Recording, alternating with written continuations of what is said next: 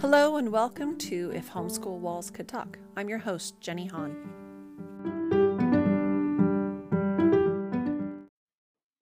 I had a really hard time deciding what to do my podcast on today. I actually wanted to post something a few days ago, but all the ideas I came up with, I just couldn't get excited about. Until yesterday, I think really well when I'm walking. When I'm walking and moving, then the ideas kind of generate. And I thought, you know what? I want to do one on my pros and cons of homeschooling. Now, first, I want to say these are my pros and cons. These are not all the pros and cons ever. I am not the spokesperson for homeschooling, and this is not the official list for all homeschoolers. These are my personal pros and cons that I've experienced over a decade of homeschooling. This will probably change in another decade. It'll probably evolve, I would guess. So at this point in time, here are my pros and cons of homeschooling. And hopefully as you listen to those, you can think, oh, how does this relate to my homeschool experience or to my parenting experience, and just see if you see some connections there. And if you do, drop me a note or send me something saying, actually, I think that's a pro and you're saying it's a con. That would be awesome. You can find me on Facebook. My Facebook name is Jenny Clark Hahn. You can go find me there and friend me, or you can find me on Instagram. My Instagram handle is at Hahn_Jenny, Jenny. And tell me what your pros and cons are, or how does this connect to your story? So here's my list.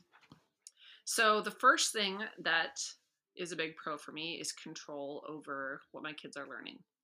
Now, I don't mean like control, like micromanage, but more like I feel like this is a gap in our knowledge base at our house. So we're going to talk about it. So for instance, we just did a big personal finance project with my younger kids where they actually had an amount of money they had to balance and pay for things, pay bills, and then balance a checkbook and like save money and earn interest on it. It was all fake money, though they did get a little something at the end there for all their hard work. Now the project was totally railroaded by COVID because there were going to be like field trips they were going to pay for and different fun outings, and it ended up that they didn't really spend hardly any money. But that's totally super accurate to what is happening right now. I am spending almost no money on gas. So there you go. They didn't spend any money on gas either. So that control over learning, like just filling in gaps where I see them or picking something everybody's excited about, we can just do whatever we want.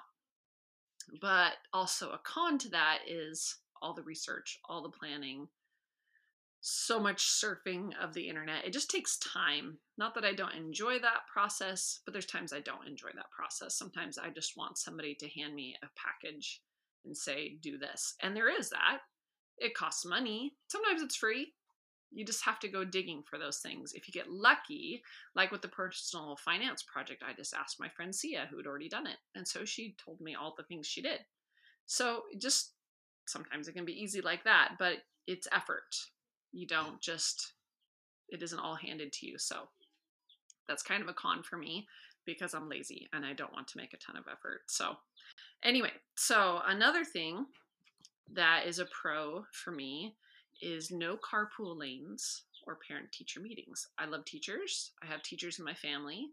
It just takes time, and you got to go to the meeting, and you got to find out all the things. And I remember sitting in a parent-teacher meeting with my daughter and not even understanding what it was they were sharing with me, like some graphs and different things. And I just thought, is my daughter doing well? I can't tell from this information you're giving me. It was some kind of rubric where they graded themselves. And this is my anxious oldest daughter, who, if you listen to the last podcast, was always anxious, even in third grade.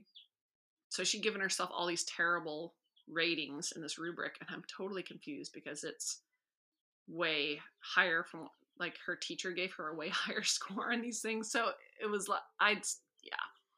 And like the volunteering at the schools and sitting in the carpool lane, like nothing about that was easy for me. I had a hard time with all of that.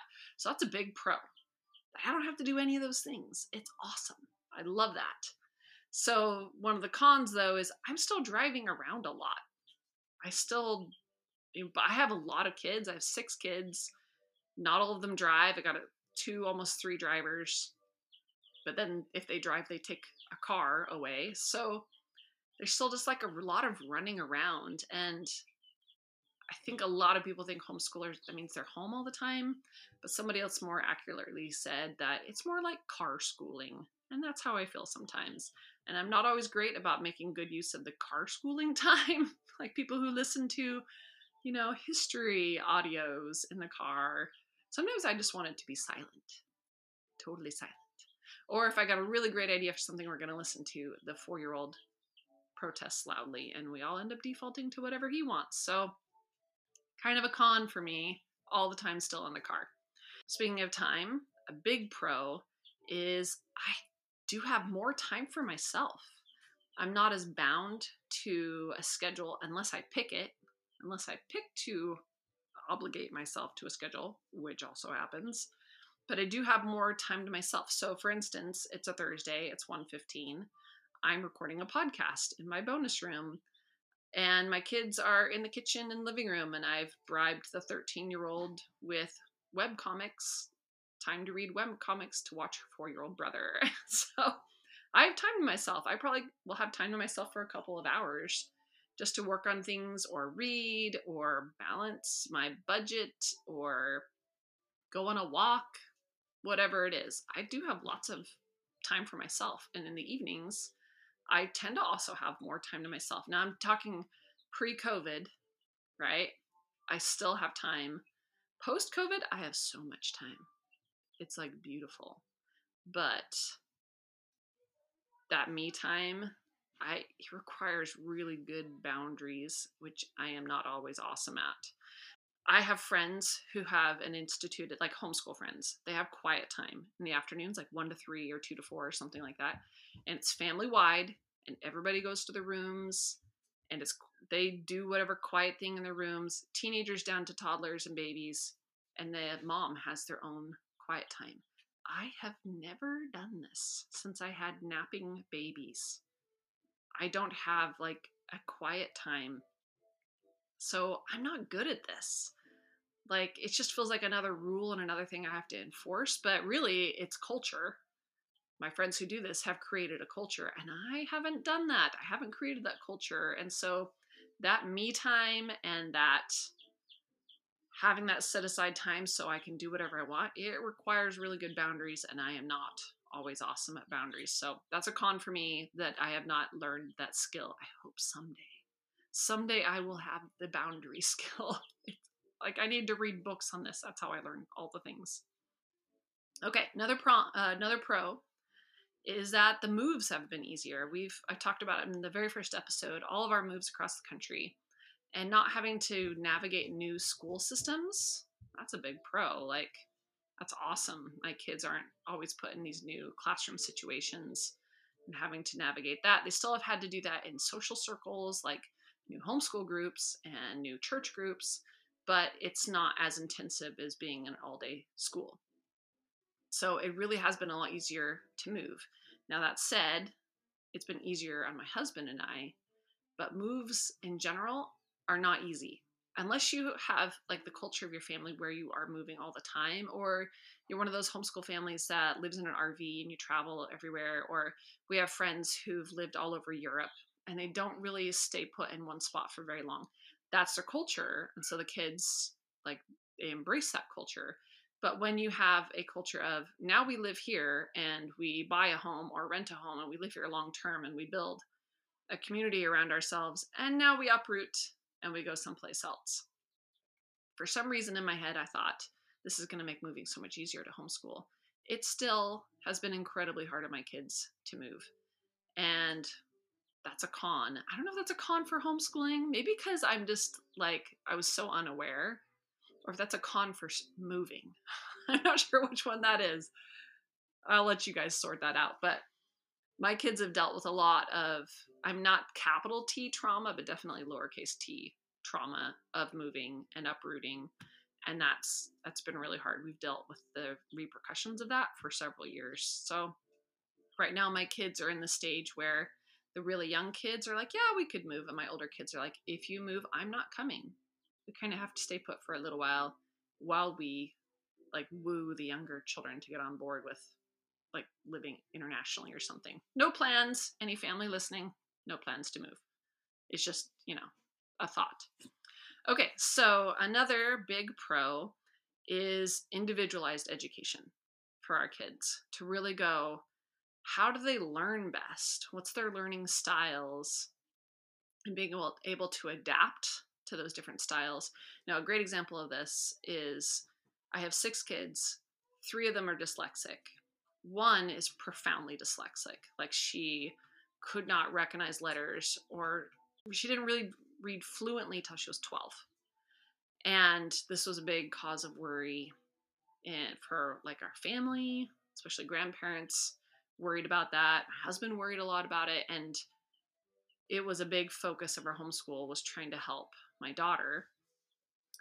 And it all worked out. And part of that is the dyslexic brain takes longer. Part of it is me learning how to teach her best. And the pro of this is that I was able to advocate for her and really cater to her needs. It was effort to me. Like, to me, there's no con on this one, because I grew so much in that. And my daughter has such confidence in herself. Like, she never felt stupid or behind. She just knew her brain worked differently. And it ended up being this really amazing thing, because she was so obviously dyslexic. Whereas my other kids, it took a little while, because they just really more had like the auditory components of dyslexia, not necessarily the visual. So, for instance, my other 2 kids never could really figure out phonics, could never like decode a word, like sound out a word. They just could not grasp it. And different things like, if I would say a bunch of letters in a row, they wouldn't be able to repeat them back to me. Like, they couldn't hold the letters in their heads just from hearing them, or like spelling a word out loud, things like that. So all these little things, they've been able to learn how to compensate, because we were able to kind of like just ferret this out. When my daughter, who couldn't read at all for several years, when I started kind of despairing, like, why can't she even memorize the letters of the alphabet? I started asking people, what's going on with her? Somebody said, oh, well, her right brain is compensating. I didn't know what that meant. Somebody else said, well, it's her vision. So we had her vision checked, and the eye doctor even was like, well, I mean, her vision's perfect, but let's give her glasses anyway, which I just found in a drawer. She's never worn them. She has perfect vision. That wasn't the issue. The issue was dyslexia, but it took me doing all the hunting and all the researching and talking to people to figure that out, and then me to find the right programs to help her and to teach her how to work with it. And I did all of that. And probably for a lot of people, it's a con. And I've talked to other homeschool moms who've had kids with these same issues, and they're totally happy to get outside help and get tutors or, school resources, that kind of thing. I didn't have money for tutors, and I didn't really want to commit myself to trips to school all the time. So I just said, I'm just going to figure this out myself. But it has been like transformational in our family for me to understand these concepts, and it's made like a world of difference in our home. So for me, huge, huge, huge pro. But that individualized education for each kid, I love that. I love being able to go, okay, you learn best this way. We're going to sing a song to go with this. I don't even know. I'm just like blurting out ideas. But I really like that, because then I'm teaching my kids skills that then they can take on to higher education or into life, to go, okay, I've memorized best when I use these things, that kind of thing. So huge pro for me. So another pro is that my kids see me living my life. So we talked about like that me time.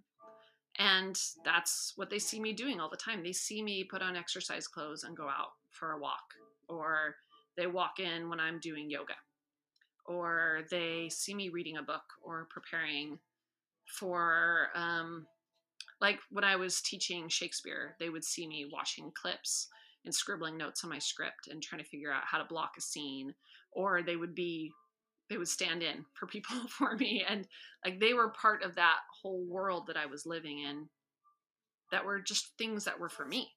They weren't necessarily for them. It was just me working on the things that I am interested in. And it wasn't that I lived this life that they didn't know anything about. They were always there. They always saw the things that I was working on and doing. So I see that as a huge pro, because it's not like my life was this mysterious thing to them. They knew what I was interested in, what I was working on. They also know when I'm surfing YouTube. So that's kind of a con, but guess we can take it as a pro. They know that their mom could sometimes totally waste time, because that is absolutely true. So the con to that, besides my kids seeing me mess around on YouTube, watching who knows what, um, is it's really easy to let kids kind of swallow up my life, and for everything about my life to be about them, because their needs are unrelenting and never ending, and other redundant words for never ending. Kids are parasites, and they will just suck everything from you. And again, like that whole, you need to have good boundaries. Yes, again, here, you need to have good boundaries. And I could easily spend my entire day only helping them, working with them, teaching them, playing with them. And then they would think that my whole life revolves around them, and that I don't actually have any personal interests or play an instrument or listen to music or write or any of those things. They would just think my mom's whole purpose revolves around me. And that's not true. And I sure hope that's not true, because they're going to leave. And then what am I going to do? That's a con, it's really easy to let that happen. Okay, huge pro is that I don't clean or do laundry by myself. Like, I am not the maid, though I will complain to my children. They're listening. They know I complain. I am not your maid. This is not a hotel. I'm not a waitress. But it's true. They do a ton of work. They do their own laundry, except the 4-year-old. We have so many chores, guys. We have morning chores, we have midday chores, we have evening chores, we have Friday chores, and then they have the chores their dad comes up with on the weekend. So there's a lot of chores, but there's a lot of them that's spread out. I actually live in fear of when I have very few children at home, because that means I'm going to have to start doing more chores again. And I am not ready for that. So I like waffle between, do I start pitching in with chores again on a more intensive level, like when they were little, or do I hire a maid? I don't know if I will have money for a maid. I don't know what to do.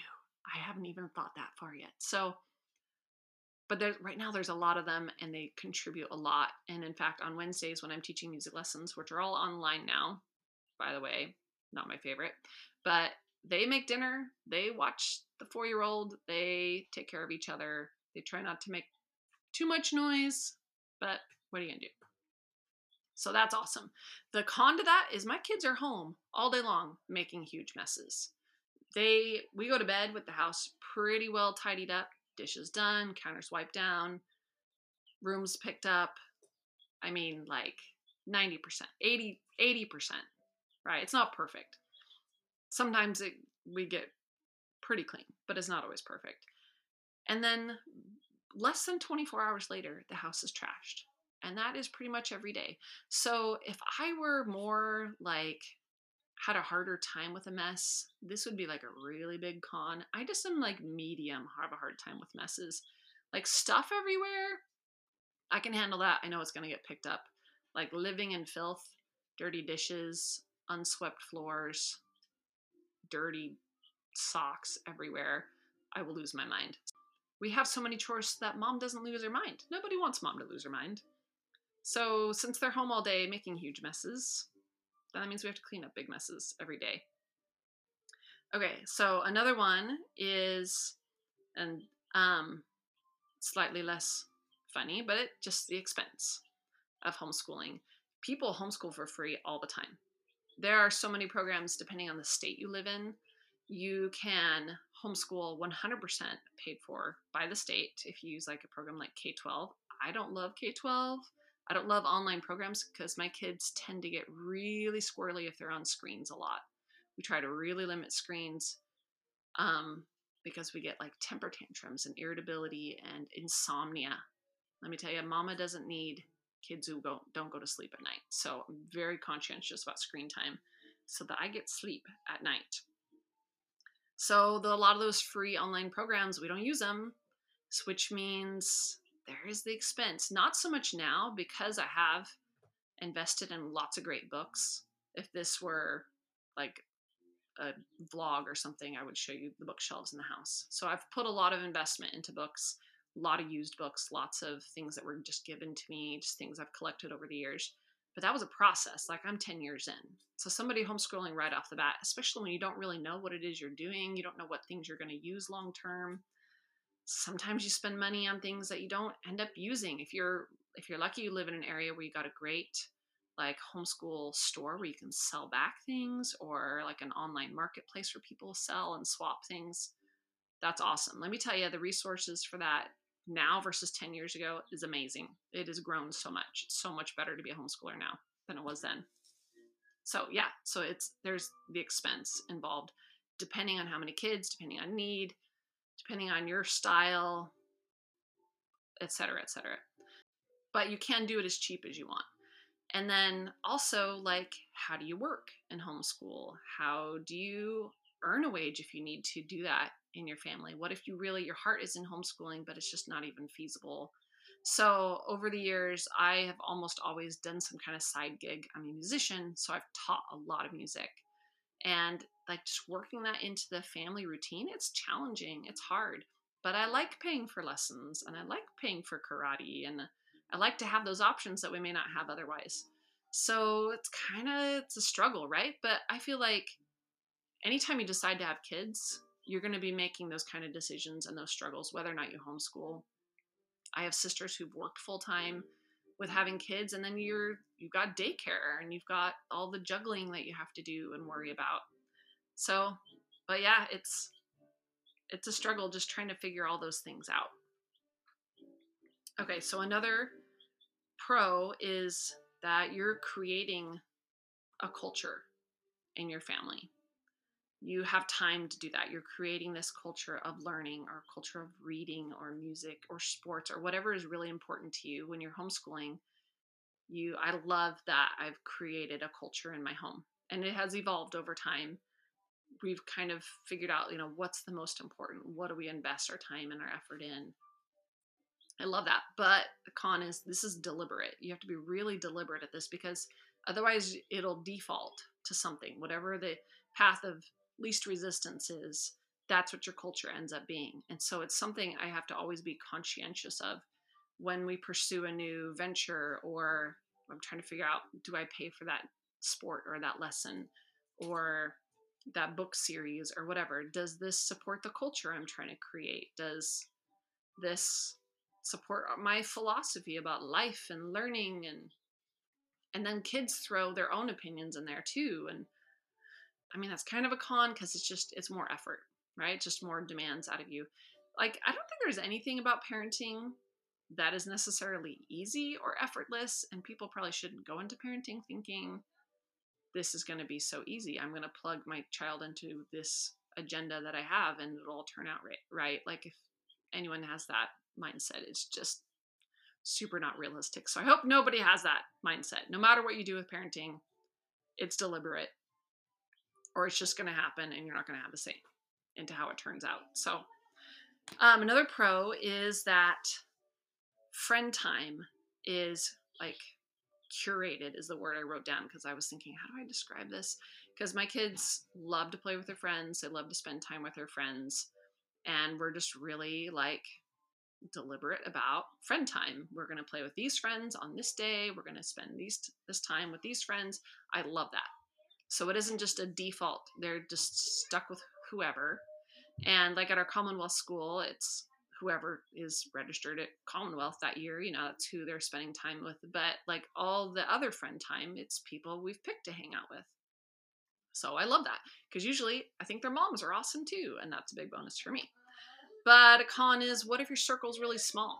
Like, what if you just don't know a ton of people? What if you live in a really small area? We experienced this when we lived in North Carolina. We just never found a good fit for my oldest daughter. She never really had a good friend. It was a real struggle there. Her friend situation was not great. It was a very sad time for her. And that was 3 years of struggling to find the right friend. because that circle was just too small. We lived in an area where it was a lot of grad students because we lived in the Research Triangle, which is Raleigh, Durham, Chapel Hill. So most everyone we knew were grad students with kids much younger than our kids. So it was rough. And even in the homeschool groups that we joined, she just never really clicked with anybody. So that was hard. And then when we lived in Utah for that 6 months, again, it was just really hard trying to find the right combination of people that we knew in the neighborhood and people in the area. It just doesn't always click. So if your circle's kind of small, like we've experienced having a small circle, friend time, it can be kind of rough. Okay, so another pro is lots of discussion. We are discussing things all the time. So for instance, we just had a book discussion this morning on The Four Tendencies by Gretchen Rubin, which is a book I read recently. And I told my kids, hey, if you guys read this, we can have a discussion about it. We spent an hour talking about it and debating and analyzing each other and just having a really great time. And that's how school looks like a lot for us, is lots and lots and lots of discussion. The con to that is that just so much talking. I don't know, like how you can have both things as a pro and a con, but sometimes I'm tired of people talking to me and I just want quiet. And sometimes in the car, like I just institute silence in the car just so it can be quiet. And when it's like 10 o'clock at night and there's still like children in my bedroom talking to me, it's just almost too much. It is too much a lot of nights. And my husband, who will have had lots of meetings or something, he's maxed out. I'm maxed out. Everybody still wants to keep talking. And you know what? I send them to their rooms and they can talk to each other and no harm is done. If somebody has an actual emotional crisis, which apparently only happens at 10 p.m. for teenagers, I've discovered they own those emotional crises. Like they don't kick in till late at night. So then we deal with them. But there's a lot of times that I'm just exhausted from all the talking. I need a break from talking. Okay, so another pro is I'm super dialed in on my kids and their inner lives and what they're struggling with, what they're thinking about. We've built a lot of trust over the years, and that could be a whole other podcast as how I've like worked on preserving the relationship with my kids, because that has definitely gone through a lot of rough patches, those relationships. So right now we're in a good place. So I am their trusted person and they can talk to me about lots of stuff. So I know what's going on. I don't have to guess. We have a good back and forth there, which is super important to me. And the con is then I like question myself a lot because I'll know what their struggles are and think, what could I have done differently to make this struggle easier? Or they're having a really hard time with me right now. So there's just a lot of self-doubt that I wrestle with, and that's not super fun, as you can imagine. That's, the stuff that I have to work out in my own brain.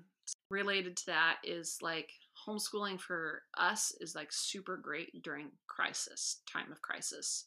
We've like whenever, and I call having a baby a crisis because having babies are really hard on me. It's amazing. I had 6, but that's definitely like crisis time where we just hunker down, bare minimum, just make sure nobody dies and gets fed, that kind of thing. So that's really great because they help take care of each other and they help pitch in.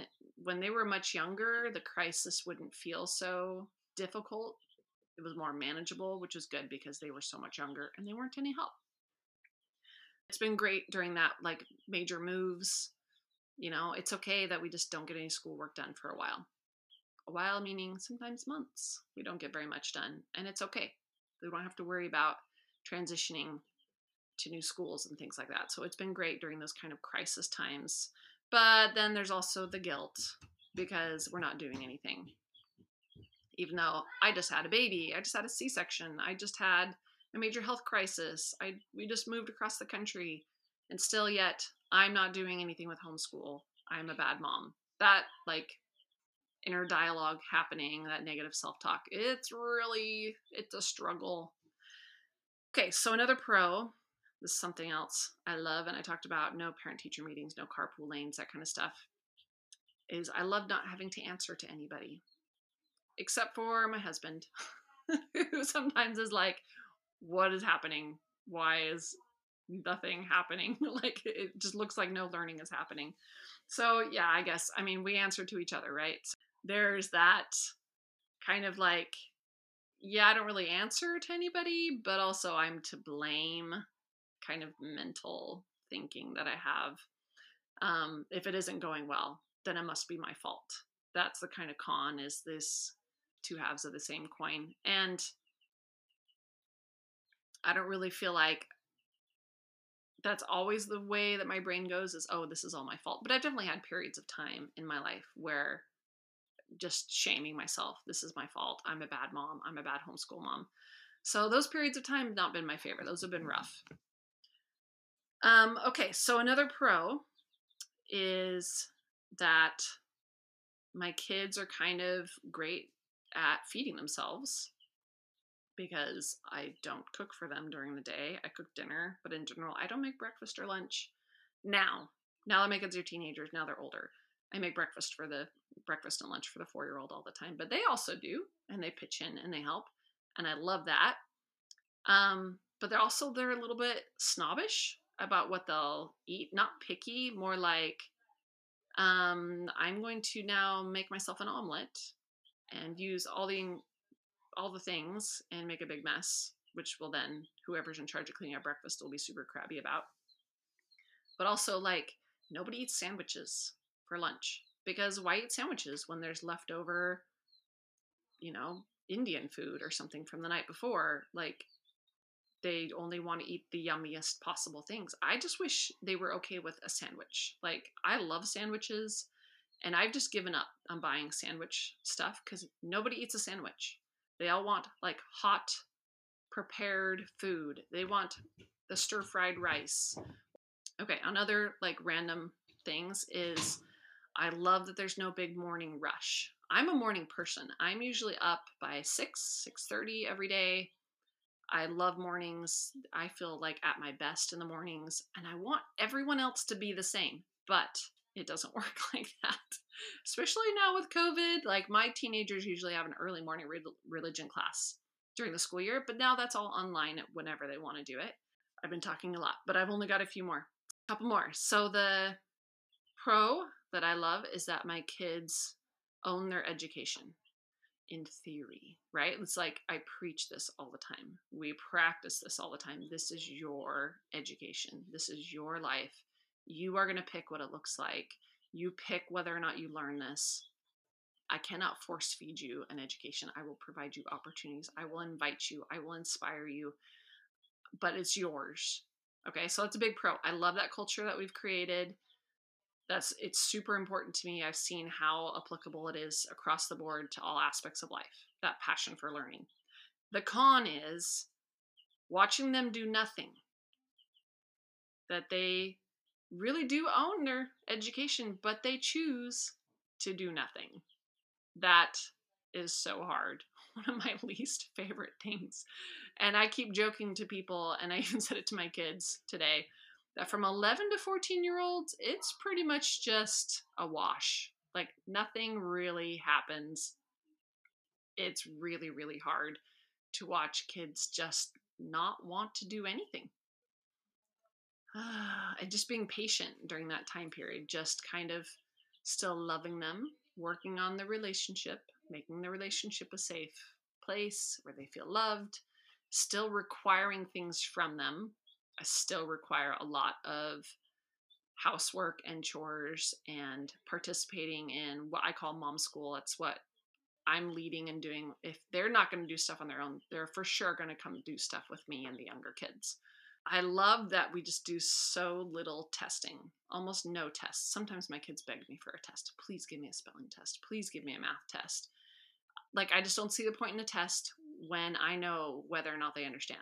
If they don't understand, we keep working on it. If they do understand, we move on to the next thing. I don't see the point in a test. I do have kids who love tests, love to get a score, love to get a star or see a red mark. And I totally am fine with that. But I always make them go and fix the things they get wrong, and then we end up talking about a lot more. So to them, it's kind of this mixed bag. if I have a test, this might equal more work. So do I want the more work? Or they just want to test and then move on to the next thing. I'm like, no, no, no. If you miss it, we're going to learn it. We're going to keep learning that thing. So it's kind of a mixed bag for them. So I like that we don't do very much testing, but that also means, as the con, I have to teach them how to take tests because there's still tests they have to take. It still happens, like we do standardized testing every summer. So we have to talk about, how do you fill in a bubble? Now we do it online, but back in the days, filling in bubbles. How do you fill in a bubble? What should that look like? How do you do a timed test? And I mean, this is not long. It doesn't take a long time to teach them this, but then now I've got kids who've taken the ACT or are now preparing to take the ACT and teaching them, okay, this isn't actually a test of what you know, it's a test of how well do you play this game of this test, and trying to explain that and how do you learn the techniques to game the test so that you get a good score, etc., etc. Not my favorite. I don't enjoy that. And they question everything. Why is it this way? Why can't I do this other way? Why all the whys? And so I have to just be on my top form to answer all the questions. So not my favorite. It's a con. But then when they have their own choice to do whatever they want because they own their education, they do nothing. And all of my kids have been through this. I know it is normal. It is a natural state of development. It's developmentally appropriate, all the things. It is so hard to watch, and it is so easy to default to force and bribery and chastisement and shame and micromanagement. It is so much easier to do those things, but they break my spirit down to nothing, and it is this contest of wills with this child, and it just destroys a relationship. So I'm speaking from having done both. It is always worth it to go the other route where you don't micromanage and you don't shame, and you just ride it out and just hang in there. I will say the thing that has helped me the most is just understanding who they are as a person. I've read a lot of psychology books over the years to learn these skills. I've read personality typing. Like I told you, we read The Four Tendencies. Again, that has helped me understand my 15-year-old, understand all my kids so much better. And once I understand them better, then I'm able to kind of ride the wave of those hard periods better. That's a con, is watching them do nothing and choose nothing and say, I don't care about anything. Oh, that's hard. It's hard. Okay, last one, hopefully, unless I think of another one. Big pro, I like the fact that we're different. I like the fact that we don't fit into a mold or a stereotype. I like the fact that we're a little bit weird in some ways. Like, to me, that's pro. I like it. Not all my kids feel that same way. Not all my kids enjoy being a little bit weird. Some of them have embraced it.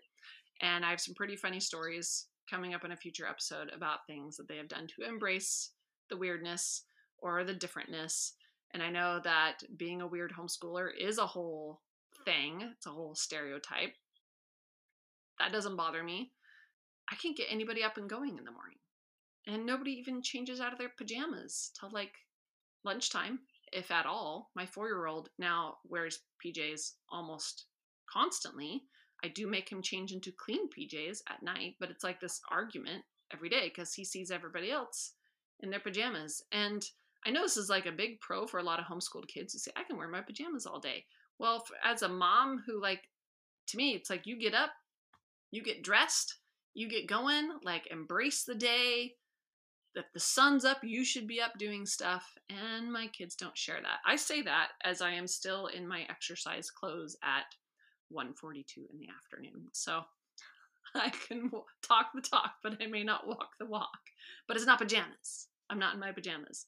So I know this doesn't matter to a lot of people, but it super matters to me that I want people dressed for the day, and they don't get dressed. That's a con for me.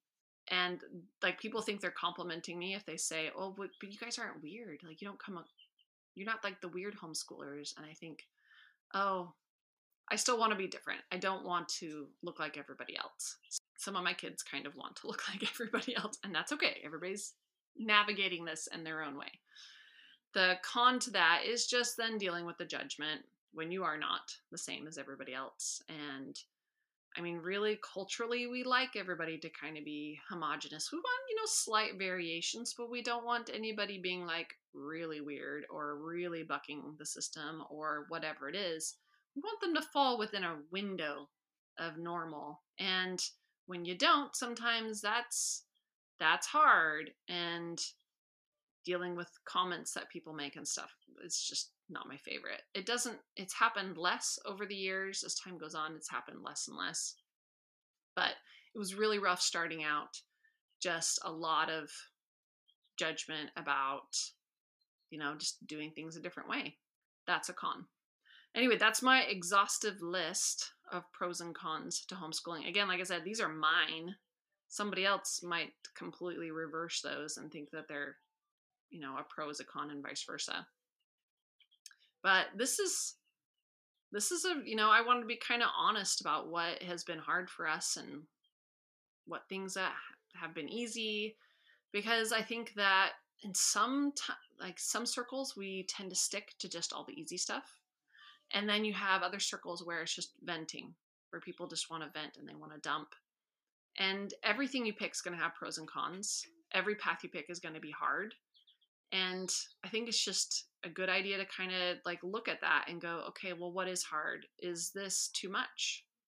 Is this the hard that I'm on board with or not? Maybe I need to change something. And there's definitely been times where I've looked at my cons of what's going on in our lives and gone, yeah, that's not worth it. We need to change. I don't want that negative part anymore.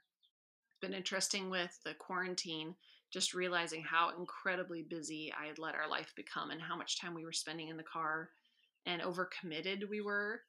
And now I'm realizing when I have no commitments, and I can't remember the last time I drove my car, Saturday, maybe?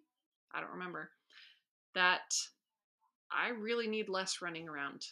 I think that's probably a universal feeling at this point, though, that something needs to change. People's needs need to be met in different ways so that we are running around a whole lot less.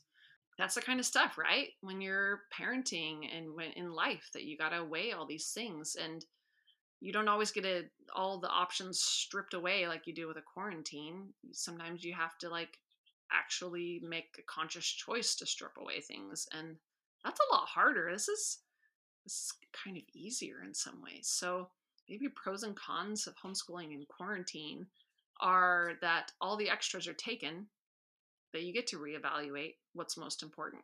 But the cons being that we miss all our friends. We miss all the people. That's definitely probably the biggest con.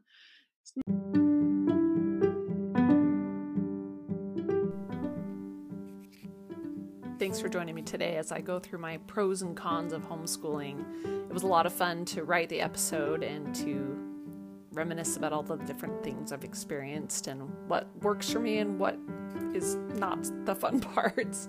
So thanks again for joining me. And if you have a minute and you can hop over to Apple Podcasts and leave me a review, that would be super fantastic. I love feedback. I love knowing how I can improve. So if there's anything you want to let me know, I will definitely see it over there. And if there's a topic that you wish that you could hear from, that would also be helpful. You can reach me on Instagram, Facebook, and I would love to hear from you. This is If Homeschool Walls Could Talk, and I'm your host, Jenny Hahn.